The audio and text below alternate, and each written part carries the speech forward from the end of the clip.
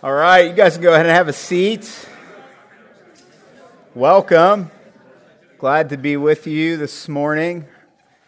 It's always a good time to come down to Athens, and this is the first time I've been here at this place since been a little renovation with the new chairs, so that's exciting to be a part of that. I'm sure that was a fun adventure in and all of itself. But no, grateful to be here, and as Joe said, my name is Buzz, and I do work for Send Network. We work with a bunch of different churches all throughout North America and helping start churches, plant churches, all that fun stuff. So I reside in Columbus with my wife, Beth, and she is back there. And our two daughters are also here with us. They are Anna and Naomi. They are 3 and 1. So we are glad to be here. Always, like I said, always a fun time to be able to come down here to Athens and to be a part of what is taking place here. And I praise God for what has been taking place here over the last year, but even longer before that. Joe and his family and his team coming down here and starting this church, and then Caleb and Abby coming along and helping out with this place. And so we're really excited about what the Lord is doing in the city of Athens and the county, and really what's happening here in southeastern Ohio.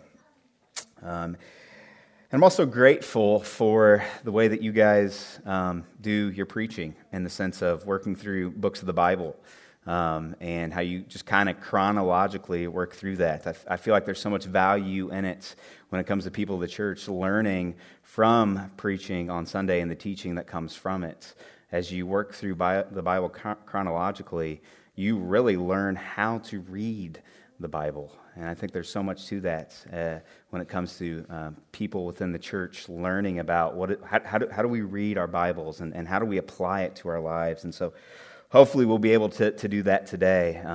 So I know 2 weeks ago you guys were in Genesis 6, so what comes next is Genesis 7, okay? And this is an interesting passage. I know 2 weeks ago was interesting, but this is kind of everything kind of working together. But I've kind of titled this message, God's Judgment and God's Sovereignty. So just try to stay with me here. You know, the beauty of working through books of the Bible is the Bible sets the message that is to be preached. And my goal today is for the main point of what the passage we're looking at today will be the main point of the message. Okay, and I believe that to be God's judgment and God's sovereignty through it all. So one of the greatest disasters of my lifetime occurred on December 26th of 2004. It was described as the Boxing Day tsunami, and if you were alive and knew kind of what was going on, you probably know where I'm heading with this. So it was a tsunami that took place, and a tsunami is a displacement of water that is caused by a large event, typically an earthquake, in a large body of water. This earthquake on December 26th of 2004 registered a 9.2 on the Richter scale, which is the third largest ever in recording history, which started at the beginning of the 20th century is when they started to be able to record those. The location was the Burma and Indian Plate. It's part of the Indian Ocean, right off the coast of Indonesia. Some of the waves grew up to 100 feet tall in some of the cases. You know where the Indian Ocean is, there's many different countries there, and it devastated many parts of the Indian Ocean, the coastlines, all those different areas. In fact, 14 countries were impacted by this tsunami that took place. They say around 230,000 people were killed when this happened. And even triggered, this is kind of crazy, triggered earthquakes off of the coast of Alaska. That's how far that this took place.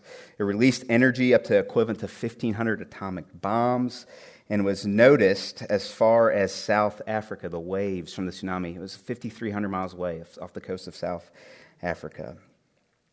This was a terrible event. This was a horrible event. And there was nothing that anything or anyone could do about it. God was in control the whole time, and He was sovereign through it all. And so why do I tell you this story of a horrible event, a horrible, I mean, just terrible. I mean, it was bad. But I tell you this story to remind us, as bad as this was, and it was, nothing in all creation is like what we are about to talk about today, as the flood of Genesis 7. Nothing remotely close to what we're about to talk about today. And there's been even far greater things that have taken place outside of this tsunami that we talked about in 2004. But I say all of this to say that, do we talk about this event correctly when it comes to the flood? Do we view it correctly? Do we understand what is taking place here and why it is happening? You know, this story, this is not Noah's Ark and the animals that you and some of us played with as a child, right? This is much different. And I was reminded of that, I think, while studying this passage, of the power of God. And it shows us a little bit about us as humans and humanity. And so God's justice is a real thing. And today we are talking about just that. So we're going to start in verse 1 here in Genesis 7, and we'll work our way through the whole chapter. So just follow along with me. We'll read verses 1 through 10 to start. It says, "Then the Lord said to Noah, 'Go into the ark, you and all your household, for I have seen that you are righteous before me in this generation. Take with you 7 pairs of all clean animals, the male and his mate, and a pair of animals that are not clean, the male and his mate. And 7 pairs of birds of the heavens also, male and female, to keep their offspring alive on the face of the earth. For in 7 days I will send rain on the earth 40 days and 40 nights, and every living thing that I have made I will blot out from the face of the ground.' And Noah did all that the Lord had commanded him. Noah was 600 years old when the flood waters came upon the earth, and Noah and his sons and his wife and his sons' wives with him went into the ark to escape the waters of the flood. Of clean animals and of animals that are not clean, and of birds and of everything that creeps on the ground, 2 and 2, male and female, went into the ark, and Noah, as God had commanded Noah. And after 7 days, the waters of the flood came upon the earth." So this is God's judgment, kind of planned out. He's kind of showing us, hey, this is what's gonna happen here. And I think when we look at this passage, we ask the question, how could a loving God do such a thing? And I do think that's a fair question to ask. But as we look at the flood today, I want to kind of humble ourselves before the Lord and ask this question too: how could a just God not do such a thing? How could a just God not do such a thing? And I think when we come to this passage, Christians, non-Christians, we think automatically that we deserve the ark and not the flood. All right, we come to this passage and we think automatically we deserve the ark and not the flood. And I think if we really understand what the gospel message is, and if we know the gospel, we deserve the flood long before we deserve the ark. And I think that helps us understand what our sin is and what our sin does. Verse 1 tells us that there was Noah, and you learned 2 weeks ago that Noah was righteous and he walked with God. God tells us again that Noah was a righteous man. And really the only reason that God chooses Noah to do this, he chooses him to do this job, was because that Noah was found righteous in the Lord and nobody else. And really that really starts from the grace of God that Noah is found righteous. But we see here that Noah's righteousness and God's choosing of Noah does not serve him. Okay? Noah's righteousness does not keep him healthy, does not make his life easier for him. Noah's righteousness saved him, and then what does God do with him? He puts him to work. It's reminded in Ephesians chapter 2, very well-known verses, chapter 2, verses 8 through 10. It says that, "For by grace you have been saved through faith. And this is not your own doing, it is the gift of God, not a result of works, so that no one may boast. Verse 10, we are his workmanship, created in Christ Jesus for good works, which God prepared beforehand that we should walk in them. This is the Lord at work. It is by God's grace that Noah had been saved. It is by God's grace that you in this room, that our believers have been saved. And it's not by anything that you do. You bring absolutely nothing to the table. But God's not done with us after he has saved us, right? He sanctifies us and he puts us to work. Verse 10 right here, it says that we are his workmanship, created in Christ Jesus for good works. And this isn't a surprise to God because he knows that these things have been done before the foundations of the earth was even created. God prepared these things beforehand. He knew that Noah was to be the man called to do these things. The gospel does not make life easier. It does not make life a way to coast into it. You even look at the Bible. Look at the people in the New Testament, right? Peter, that guy was beat up. Many historians say he was crucified upside down. He didn't want to be crucified right way up because he didn't feel like he deserved the death that Jesus had to die. Paul, and all throughout his letters, we see him talk about some of the sufferings and trials and tribulations that he goes through continuously. I think specifically, look at his second letter to the book of Corinthians.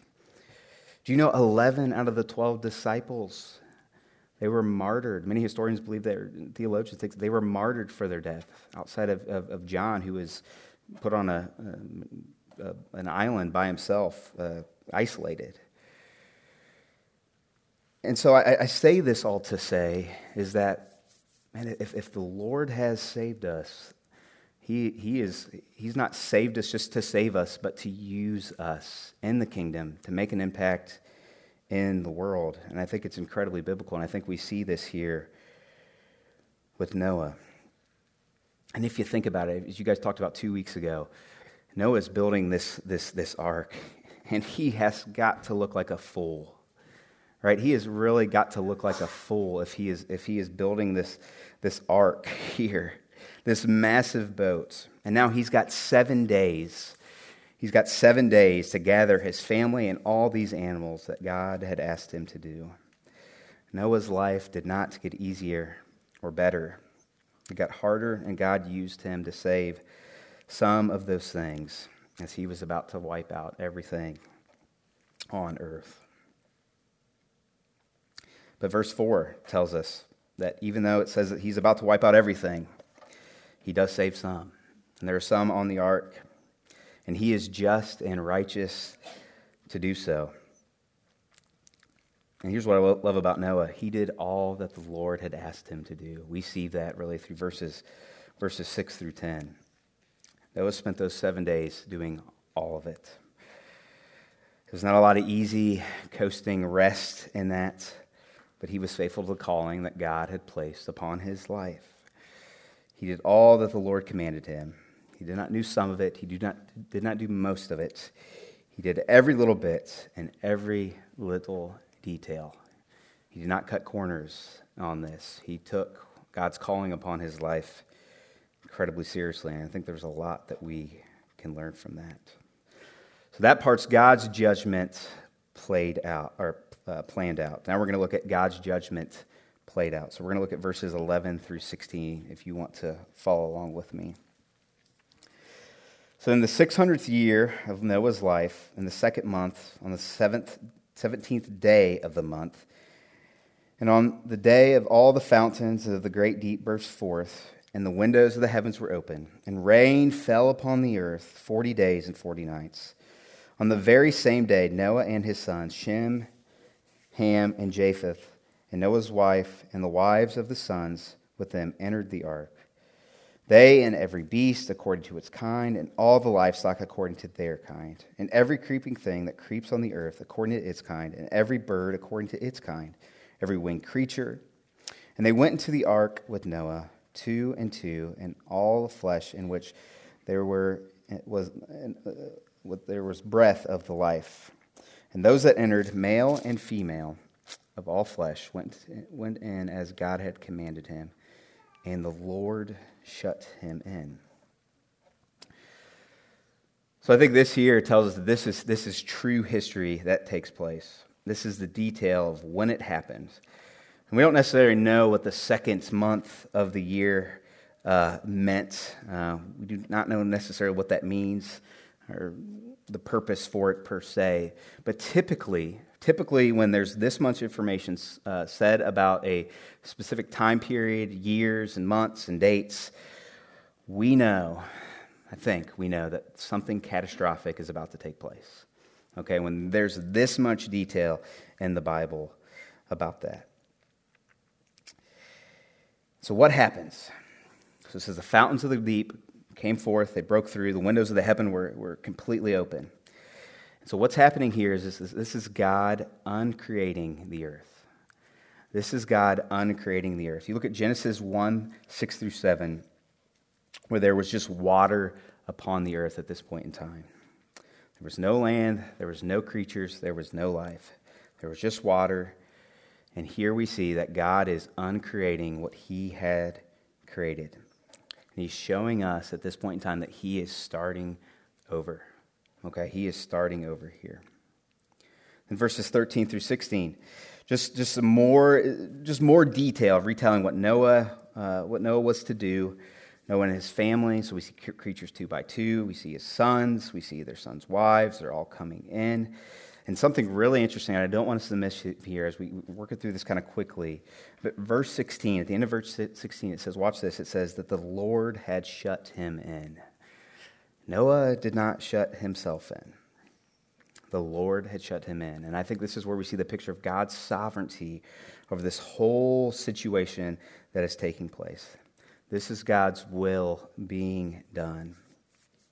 And really, if you look at this, is that God is the initiator from the beginning until the end. He's in control of the whole thing.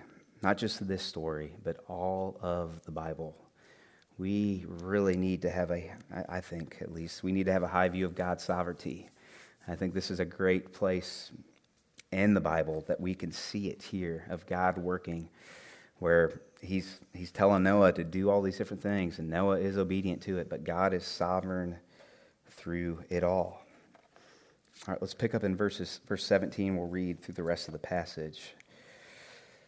Verse 17 says that the flood continued 40 days on earth. The waters increased and bore up the ark, and it rose high above the earth. The waters prevailed and increased greatly on the earth, and the ark floated on the face of the waters.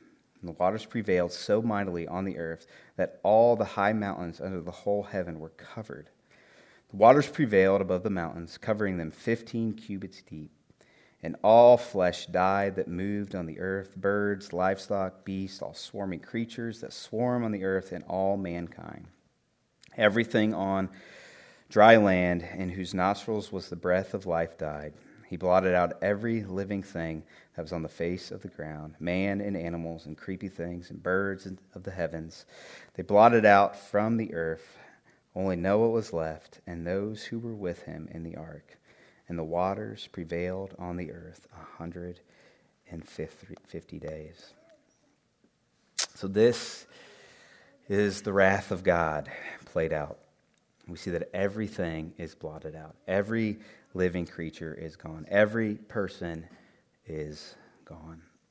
The only thing left at this point are 8 human beings and the animals on the boat. And this is the display of God's wrath. And like I said before, we have not seen anything like this before in all of human history. And I know we're kind of in this weird part here, but I do think it is important that we do not see the importance of what is taking place here when it comes to the wrath of God, because I do feel like the wrath of God is not something that is very welcomed in churches today. And who knows? Maybe this will be the last time you guys see me here.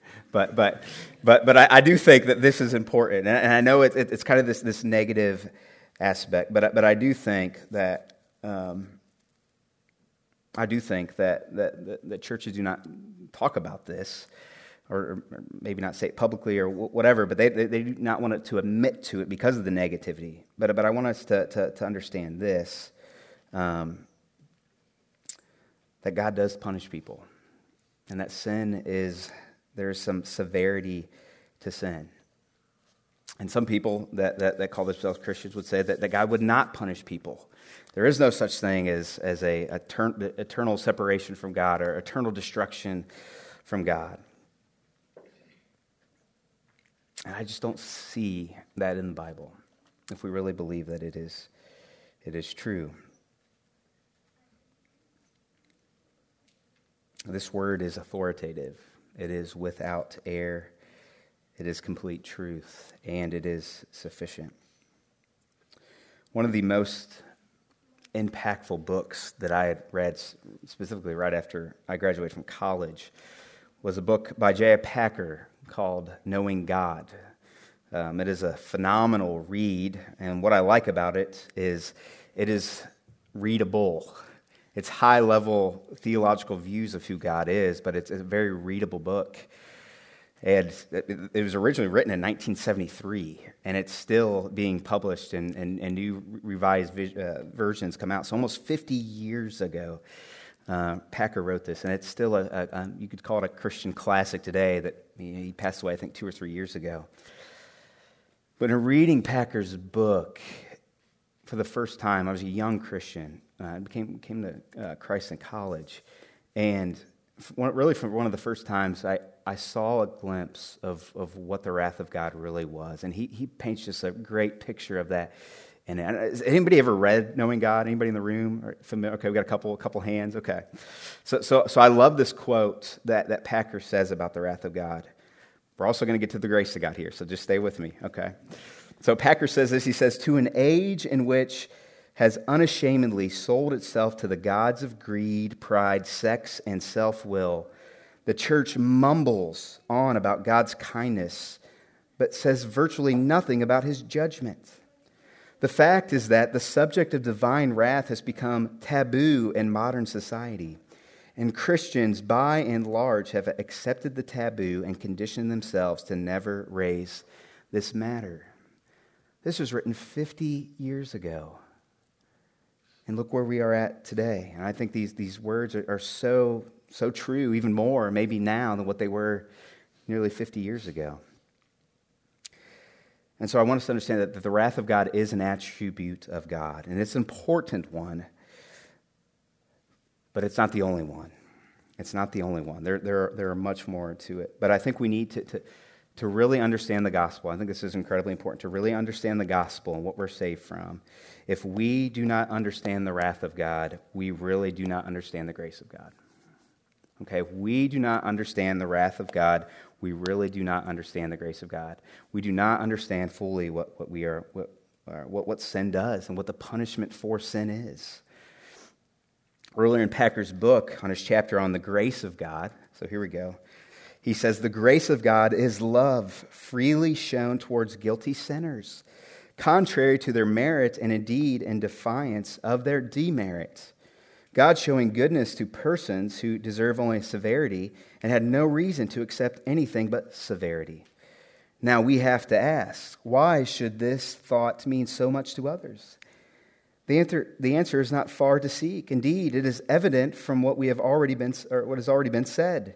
It is surely clear once a person is convinced that his state and need are, as described in the New Testament gospel of grace, cannot but sweep him off his feet with wonder and joy. It tells how our judge has become our Savior. It tells how our judge has become our Savior. That is the grace of God. If we really know what grace is, we cannot earn it. It is a free gift given to us. Like Packer says, it doesn't depend on us and our merits, but the merit of God and essentially Christ's merits. And so do we understand grace? And do we understand what we deserve as sinful people who were born in this world, lost, knowing our state as separated from God and deserving wrath?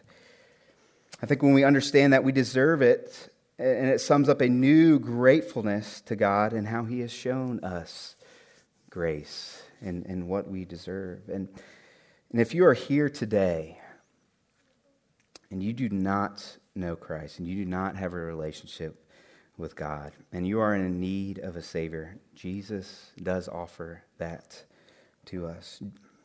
Jesus and Jesus alone can save us from our sins. He is the only thing that can cure us from our greatest disease in the world. Why is that?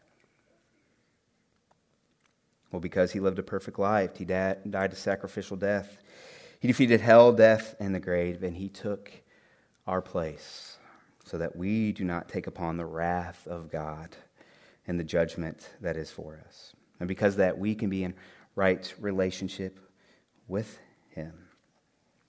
If you trust in Jesus' payment on the cross and you believe and put your faith in him, believing that he did those things and believing that he is enough to take away your sin, I would encourage you to really think about that, to really ponder and think about if you are without Christ, you are in judgment of God.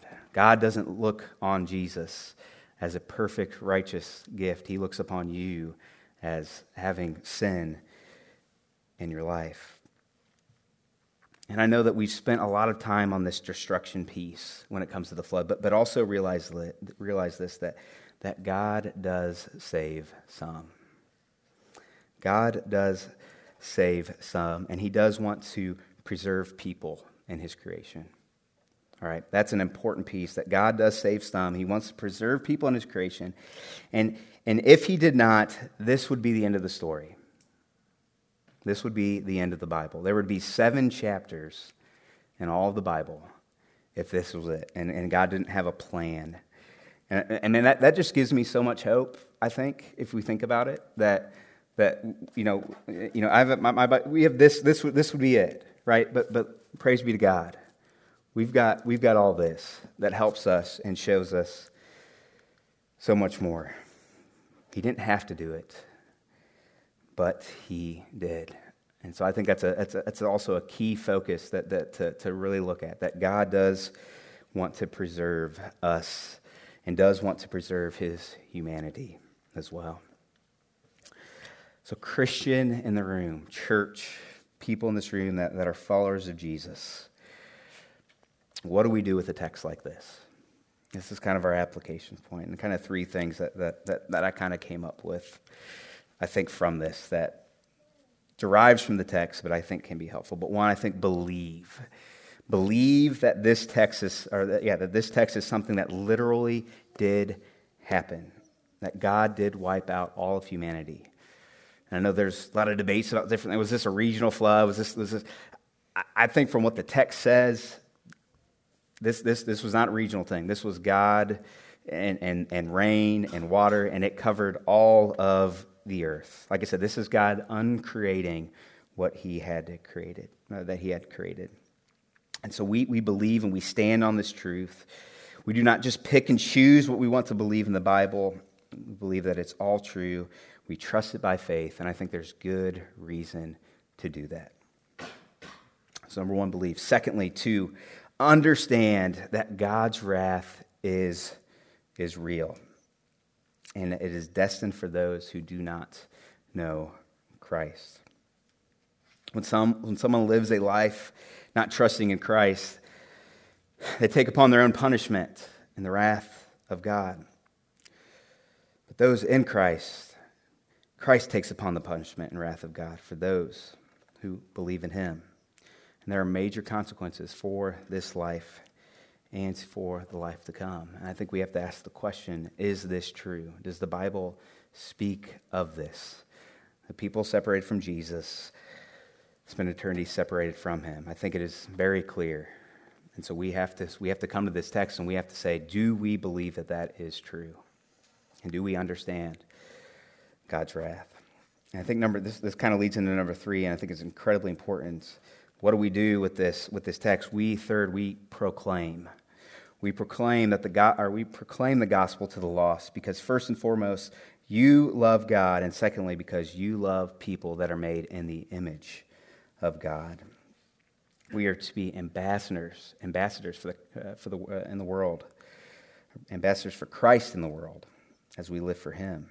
And we to continue to proclaim the gospel and pray for the lost. Matthew 24, verses 37 through 39 says, "For just as were the days of Noah, so will be the coming of the Son of Man. For in those days before the flood, they were eating and drinking, marrying and giving in marriage, until that day when Noah entered the ark. And they were unaware until the flood came and swept them all away. So will be the coming of the Son of Man." We don't know fully when Jesus is coming back, but we know that he is coming back. And we're about to celebrate communion here in a little bit, and I'll talk a little bit more about that, but we celebrate communion in remembrance of him, waiting upon the day of when the Lord will return. And we do that, we celebrate this, the communion today, and knowing that God will return, Christ will return and save us and bring us into full, complete relationship with him. So we continue to proclaim until Jesus has returned. I want to close with a story about a different boat. We talked about the ark a lot today and the flood, but I want to close with a different story about a boat. This was a boat built many years later than what the ark was built originally. And I do think I need to give credit where credit is due. If you ever read the book Don't Waste Your Life by John Piper, you'll recognize it a little bit. So kind of got this from him. But the RMS Queen Mary was a cruise liner built in 1936. Now it still lives.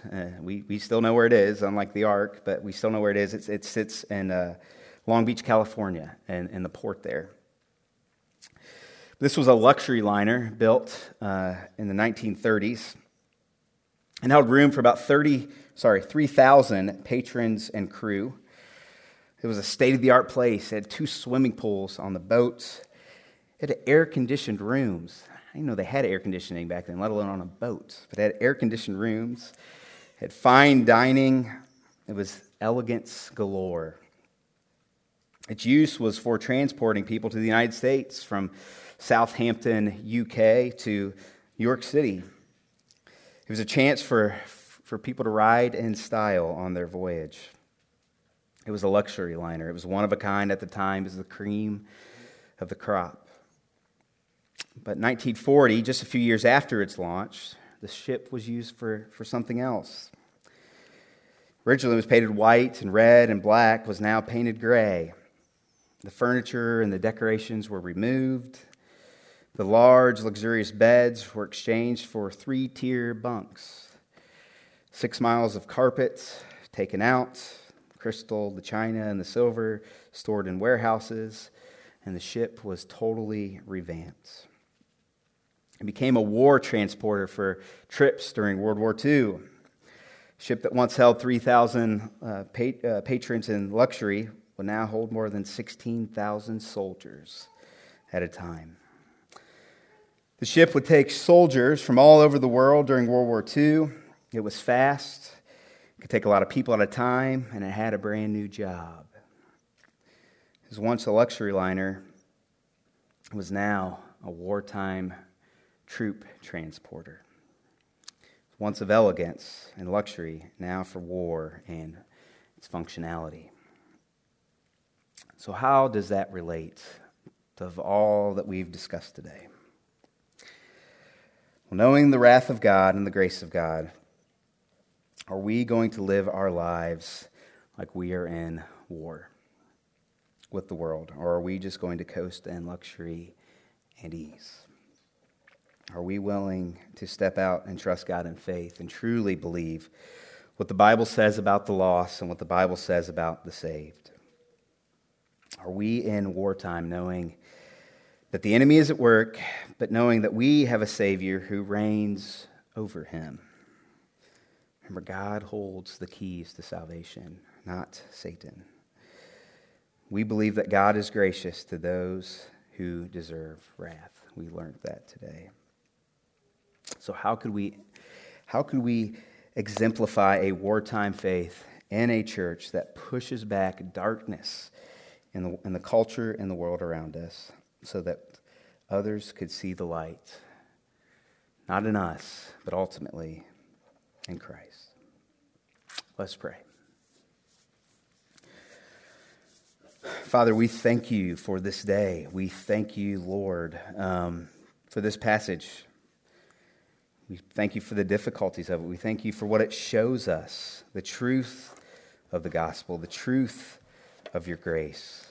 And Lord, we pray that this would move us to action, that it would move us to love people. It would move us to just have compassion on a lost and dying world.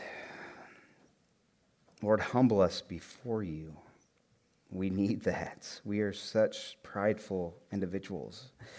But we praise you that you desire to preserve life and to show grace to those who do not deserve it, including us in this room.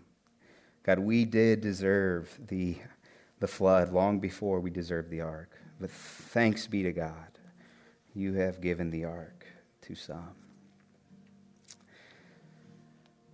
So God, keep us humble.